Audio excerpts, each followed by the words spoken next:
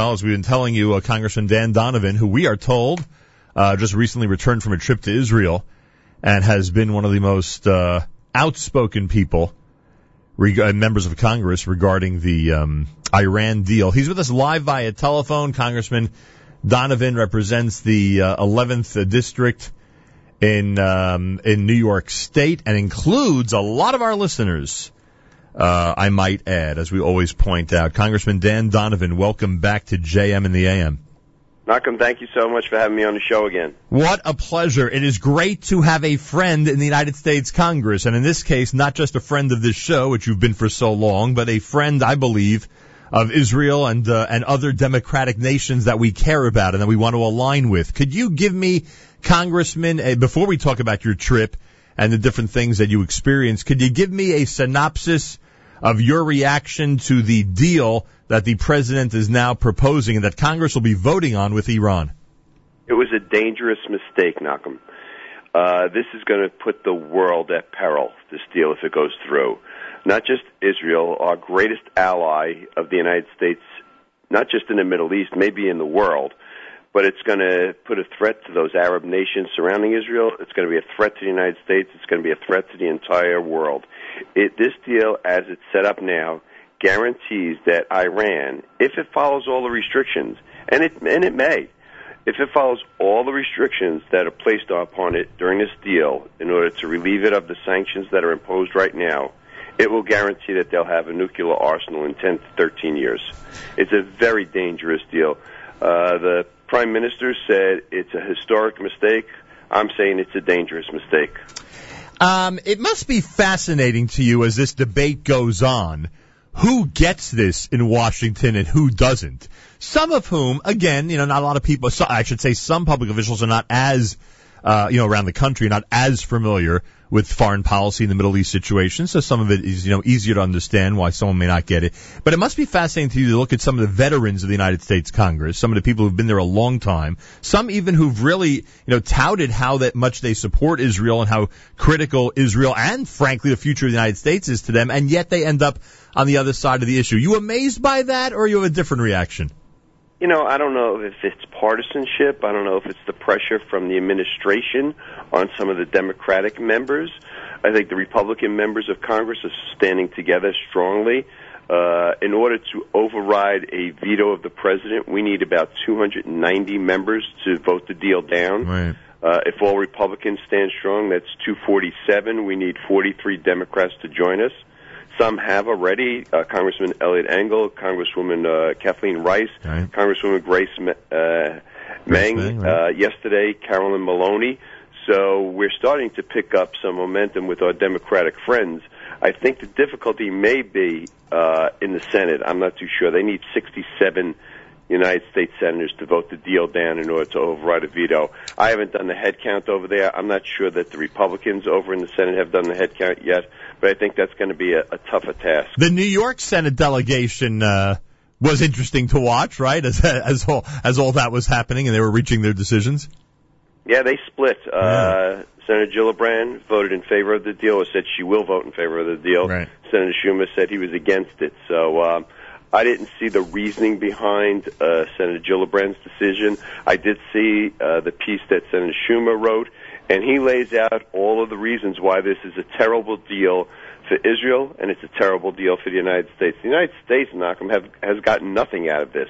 There's 4 Americans right now being held illegally in Iran, and part of this negotiation wasn't even to release the 4 citizens that are being held illegally over there. Yeah. I think you may have seen past administrations wouldn't even went to the negotiating table until those Americans were back home safely.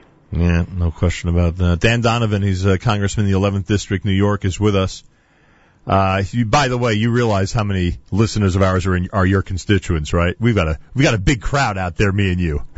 Well, I'm so glad. They were very supportive in my last election. That's true. And I hope I'm making them proud. I have a feeling you are. So tell me about the trip. You're just back how many days ago?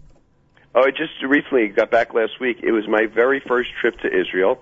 And before I left, many people, including your brother, told me it would be a life-changing experience.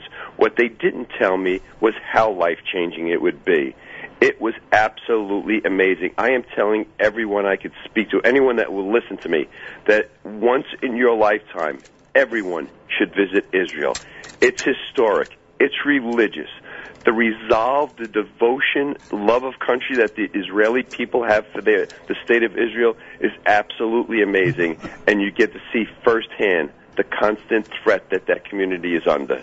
It was absolutely remarkable. The IDF, Israel Defense Forces, I'm sure very impressive to you. And what's most impressive, and I'm sure you picked this up, you see the way people there value and treat their soldiers in the Army, those who are just walking the streets, protecting them on a regular day, and obviously those on the front as well. It gives the country a real patriotic feel. It really does. And when we got to meet IDF members, they're young individuals.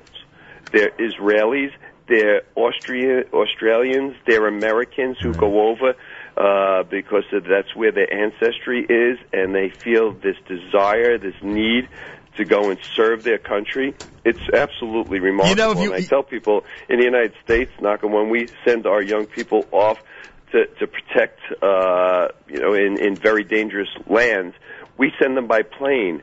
We saw parents dropping their children off at their military posts after weekend leave, and we went from Gaza to the Golan Heights. We saw the threats from Hamas down in Gaza to Hezbollah up in Syria and Lebanon, the threat of Hamas and the ISIS from Jordan. I mean, it was just absolutely remarkable. And people ask, so why do you stay? A young person, by the time they reach 18 years old, might have experienced, 1,000 red alerts where they have 15 seconds to run to a bomb shelter. Yep. And everyone tells you, we love this country. We're not leaving. We're here forever. We will defend it. We will fight for it.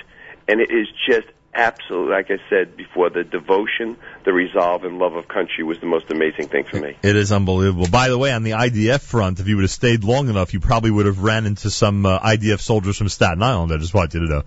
They're from everywhere here in the United States. They are from everywhere. It's absolutely a real commitment that people have for their country. So the lesson, I guess, of this trip and in general, when you view what's happening in this world of ours and you talk about all those threats on Israel's borders, and we know the threat to the United States as well, because Iran has been very, very clear about their intentions in the long run.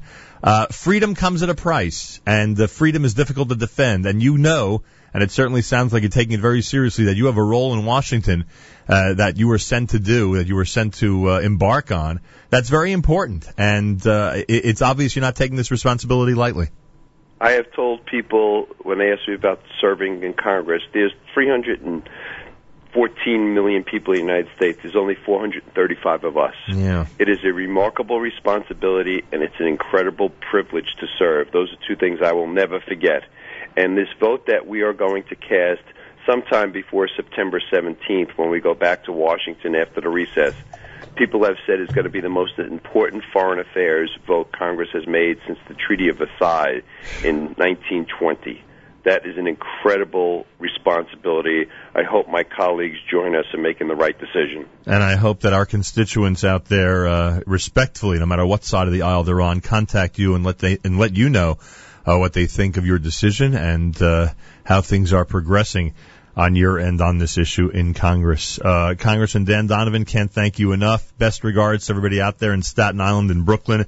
I'm so glad to hear the trip to Israel was amazing. And as you said, it's going to stay with you forever. Every one of your listeners who haven't visited, please do yourself a favor. Don't do the country of Israel a favor. Do yourself a favor and go visit that marvelous country. A congressional declaration by Congressman Donovan. If you haven't been to Israel yet, get there ASAP. Congressman, always a pleasure. Thanks so much for joining us. Thank you, my friend. Anytime. Speak to you soon. 7:30 in the morning on a Friday. JM in the AM. More about current events and what's happening in this world of ours as we get to the weekly update a little later on.